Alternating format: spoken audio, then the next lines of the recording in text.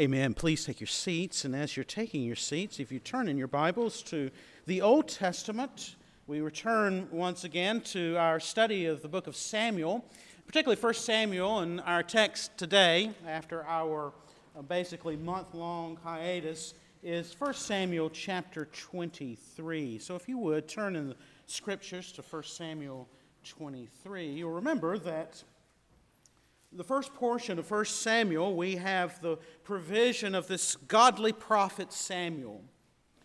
And yet, the people want not that sort of leader. They don't want the God of Israel to really be, in essence, their king. They're looking for a king like the nations. And the Lord gives them what they want. And He gives them that man Saul.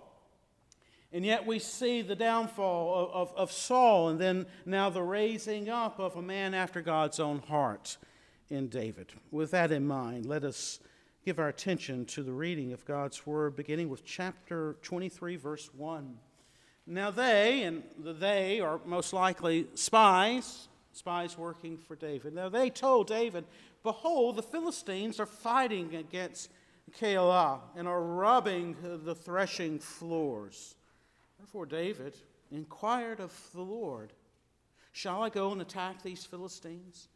And the Lord said to David, "Go and attack the Philistines and save Keilah."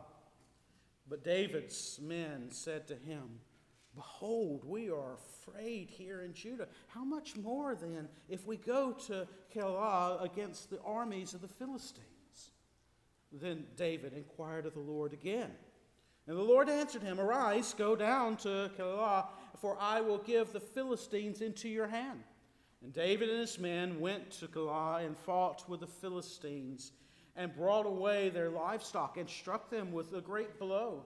And David saved the inhabitants of Keilah. When Abiathar, the son of Ahimelech, had fled to David to Keilah, he had come down with an ephod in his hand. Now it was told Saul that David had come to Keilah, and Saul said, "God has given him into my hand, for he has shut himself in by entering a town that has gates and bars."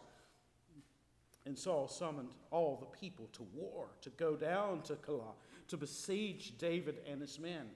And David knew that Saul was plotting harm against him. And he said to Abiathar, the priest, "Bring the ephod here." And then David said, "O Lord, the God of Israel, your servant has surely heard that Saul seeks to come to Keilah to destroy the city on my account. Will the men of Keilah surrender me into his hands? Will Saul come down as your servant has heard? O Lord, the God of Israel, please tell your servant." And the Lord said, "He will come down." Then David said, "Will the men of Keilah surrender me and my men into the hand of Saul?" And the Lord said, "They will surrender you." Just pause there. The ones that he has just saved, and yet they will be fickle. They will surrender him. Then David and his men, who were about 600, arose and departed from Keilah, and they went wherever they could go. And when Saul was told that David had escaped from Keilah, he gave up the expedition. And David remained in the strongholds in the wilderness, in the hill country, the wilderness of Ziph. And Saul sought him every day, but God did not give him into his hand. Now David saw that Saul had come to seek his life. And David was in the wilderness of Ziph at Horesh. And Jonathan, Saul's son, rose and went to David at Horesh. So he is going to see him again. So he went to David at Horesh and strengthened his hand in God. And he said to him, "Don't fear, for the hand of Saul, my father, shall not find you. You shall be king over Israel, and I shall be next to you. Saul, my father, also knows this." And the two of them made a covenant before the Lord. And David remained at Horesh, and Jonathan went home.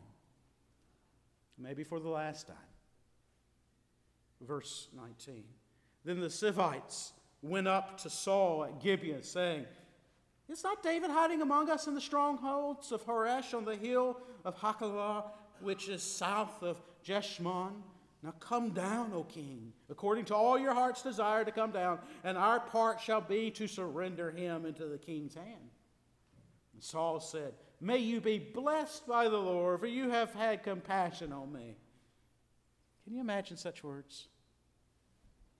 Go, make yet more sure. Know and see the place where his foot is, and who has seen him there. For it is told me that he's very cunning. See therefore and take note of all the lurking places where he hides, and come back to me with sure information. Then I will go with you. And if he is in the land, I will search him out among all the thousands of Judah. And they arose and went to Ziph ahead of Saul. Now David and his men were in the wilderness of Maon, and in the Arabah to the south of Jeshimon. And Saul and his men went to seek him, and David was told. So he went down to the rock and lived in the wilderness of Maon. And when Saul heard that he pursued after David in the wilderness of Maon, and Saul went on one side of the mountain, and David and his men on the other side of the mountain. And David was hurrying to get away from Saul, and Saul and his men were closing in on David and his men to capture them. And the messenger came to Saul, saying, Hurry, come, for the Philistines have made a raid against the land. So Saul returned from pursuing after David and went against the Philistines. Therefore that place was called the Rock of Escape. And David went up from there and lived in the strongholds of En-Gedi. The word of God for the people of God. Thanks be unto God. Have you ever had a struggle? Something's going on in your life. Maybe it's vocational, maybe it's relational, maybe it's a health issue, maybe it's a community issue. You've had a struggle and it's lasted a long time. It's strained you and you get through it. By God's grace, you get through it. And you think it's done and you turn from it, and then to be then met with some other battle, some other struggle. It's like going from one thing to the next. And it just keeps going. And it dawns on you, that's the way life oftentimes is. You think you've arrived, you think you've got to a safe place, and then something else hits, and then something else hits, and then something else hits. We're on a journey, and that journey can be very long. We have battles, and then we have more battles, and then we have more battles.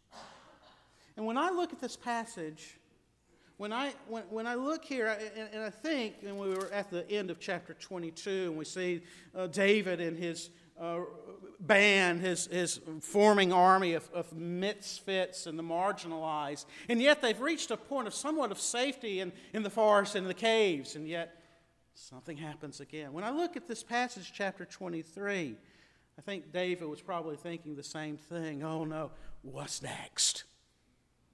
As soon as he's kind of got this group together, they hear of this problem of the Philistines coming and stealing the grain from the farmers, and therefore there's nothing left for the inhabitants of Keilah.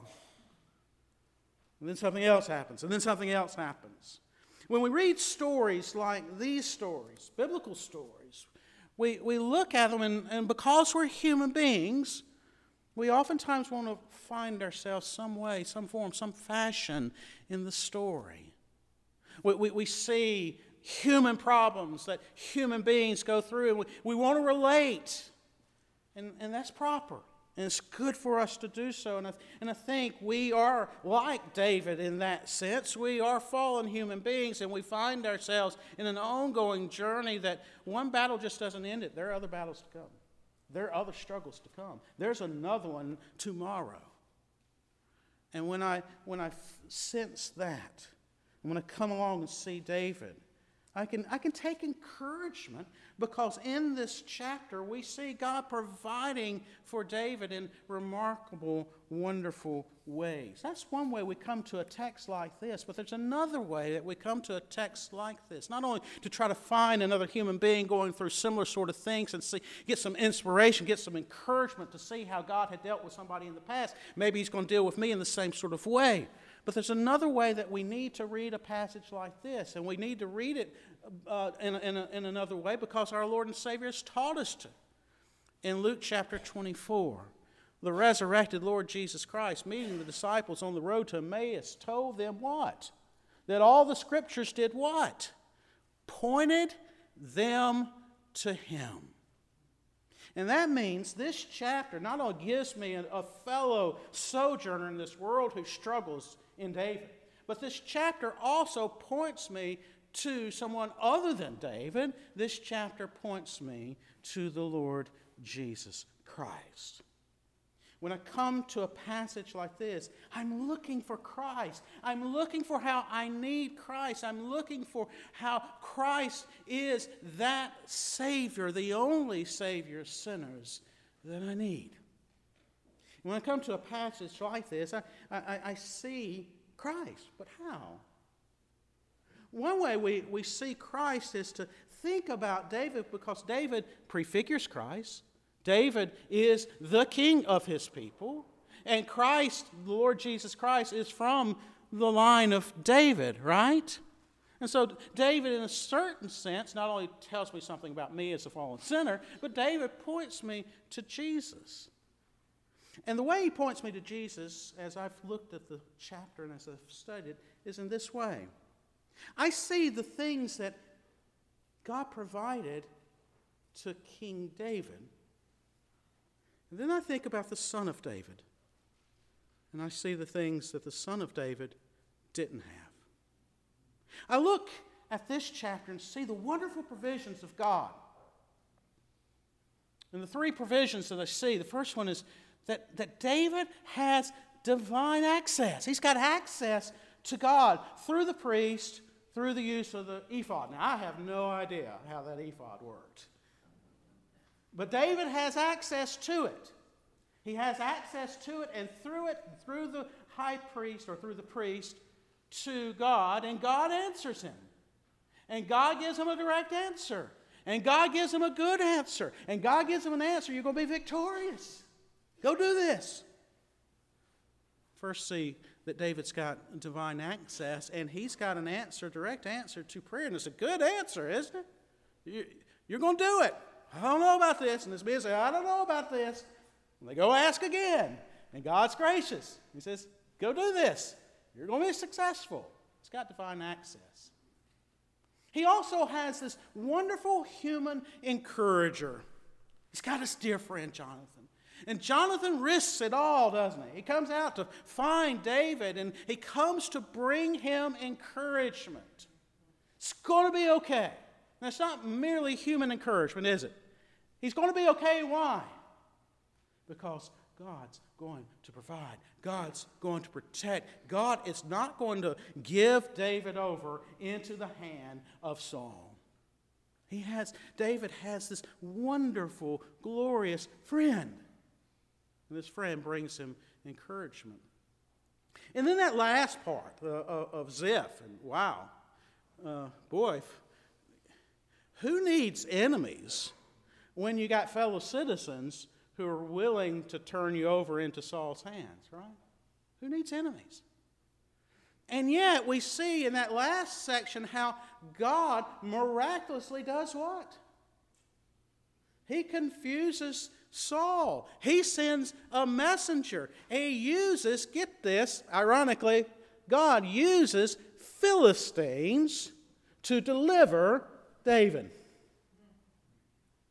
He uses enemies as deliverers.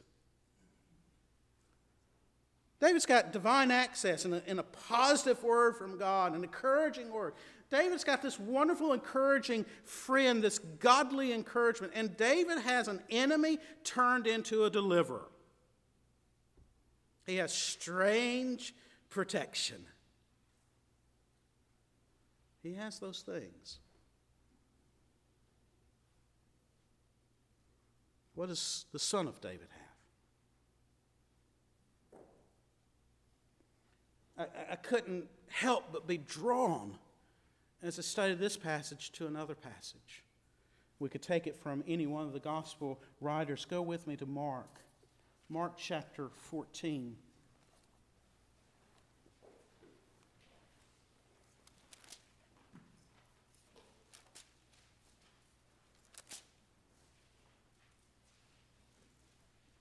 David could inquire of the Lord through Abiathar, through the ephod.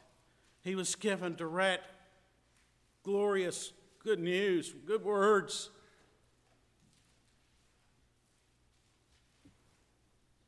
Verse 32.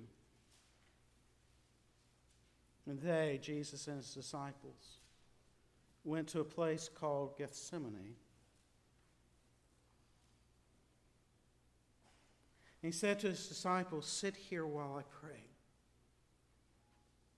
He took with him Peter and James and John, and he began to be greatly distressed and troubled.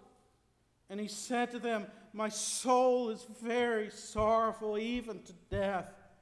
Remain here and watch." And going a little farther, he fell on the ground and he prayed that if it were possible, the hour might pass from him. He said, "Abba, Father, all things are possible for you. Remove this cup from me. Yet not what I will, but what you will."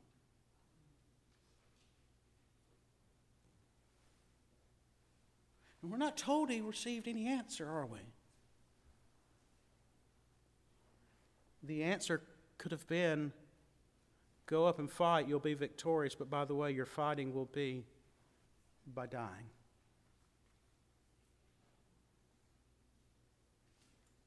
Jesus got the Garden of Gethsemane. Also, notice too, Jesus got friends who didn't bring him a word of encouragement. He got friends who did what? Fell asleep. Denied him. Abandoned him. And he came, verse 37, and found them sleeping. And he said to Peter, "Simon, are you asleep? Could you not watch 1 hour? Watch and pray that you may not enter into temptation. The spirit indeed is willing, but the flesh is weak." And again he went away and he prayed, saying the same words. And again he came and found them sleeping, for their eyes were very heavy, and they did not know what to answer him. And he came the third time and said to them, "Are you still sleeping and taking your rest? It's enough. The hour has come. The Son of Man is betrayed into the hand of sinners. Rise, let us go. See, my betrayer is at hand." Jesus got the Garden of Gethsemane. Jesus got friends who fell asleep. Jesus got friends who would deny him. Jesus got friends who would abandon him. And Jesus also got, notice, not an enemy turned into a deliverer. Jesus got what? A friend betraying him with a kiss. And immediately, while he was still speaking, Judas came, one of the 12, and with him a crowd with swords and clubs from the chief priests and the scribes and the elders. Now the betrayer had given them a sign, saying, "The one I will kiss is the man. Seize him and lead him away under guard." And when he came, he went up to him, Jesus, and at once said, "Rabbi," and he kissed him. And they laid hands on him and seized him.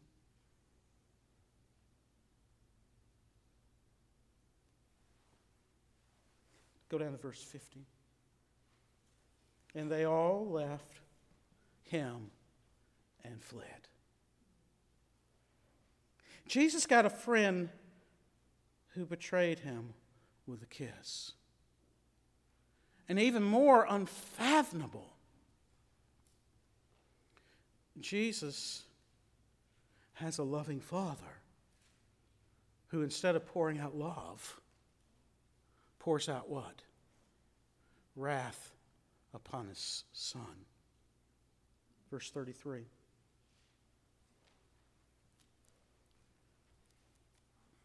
Of chapter 15.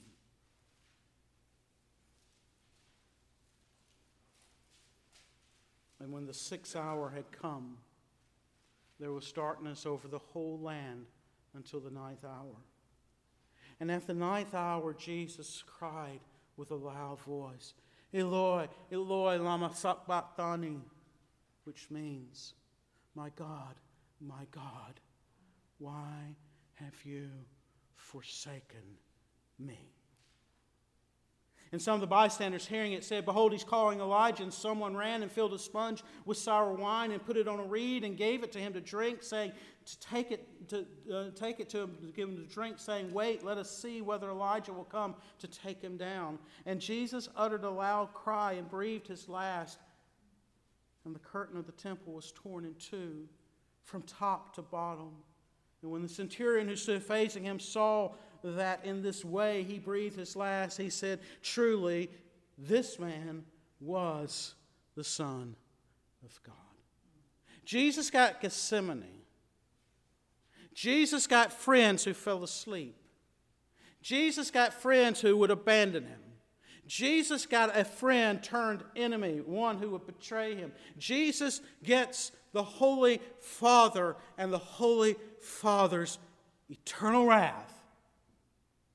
Not for the sins of Jesus, because he had none. The eternal wrath that you and I deserve. How does 1 Samuel 23 point me to Jesus? At least in this way. Why does Jesus do that?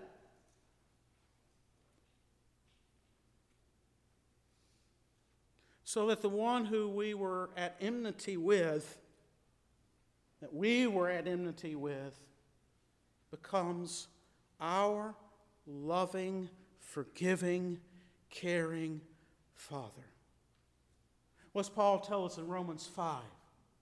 Therefore, since we have been justified by faith, we have peace with God through our Lord Jesus Christ.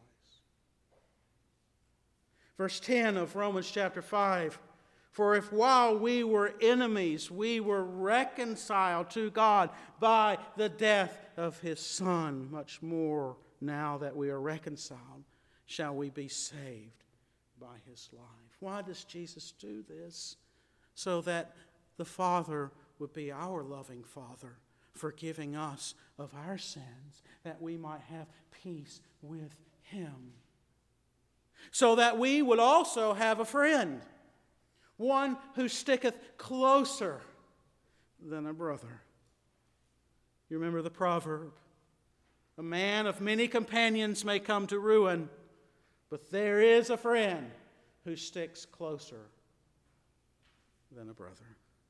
Why would Jesus do this? So that we would always have access to the Father through him, not through an ephod, through him. What does the writer of Hebrews tell us? Since then we have a great high priest who has passed through the heavens, Jesus the Son of God. Let us hold fast our confession. For we do not have a high priest who is unable to sympathize with our weaknesses, but one who in every respect has been tempted as we are, yet without sin. Let us then with confidence do what? Draw near to the throne of grace, that we may receive mercy and find grace to help in our time of need.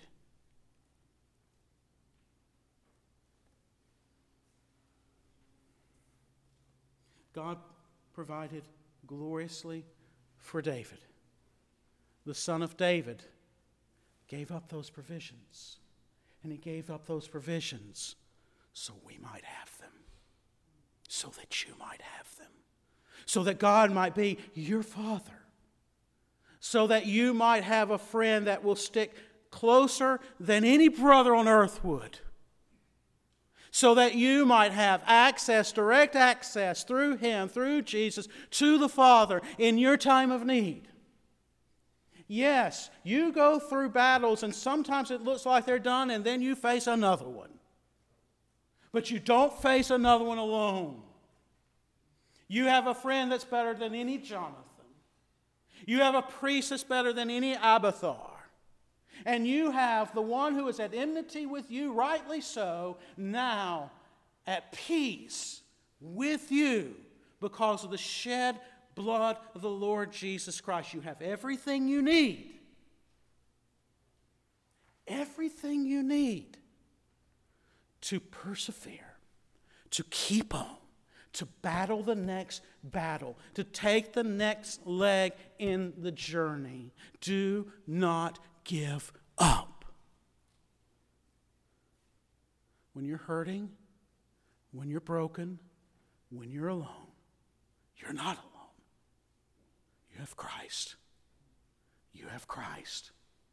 You have the far greater David, the far greater Jonathan, the far greater Abiathar. You have the Lord Jesus Christ. And in the Lord Jesus Christ, you have what?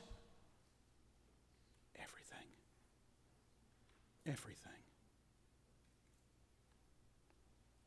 Access, encouragement, and the strange providence of the one who should be your enemy now being your loving Savior. Let's pray.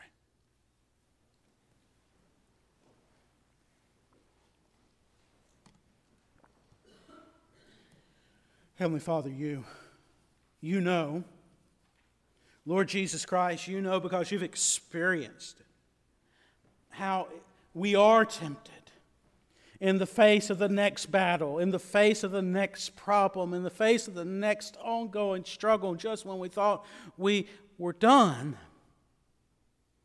You know the temptation that we face to give up, to throw in the towel, to be done with it all. You know, Jesus, our temptation. So please, oh glorious Savior, make intercession for us now.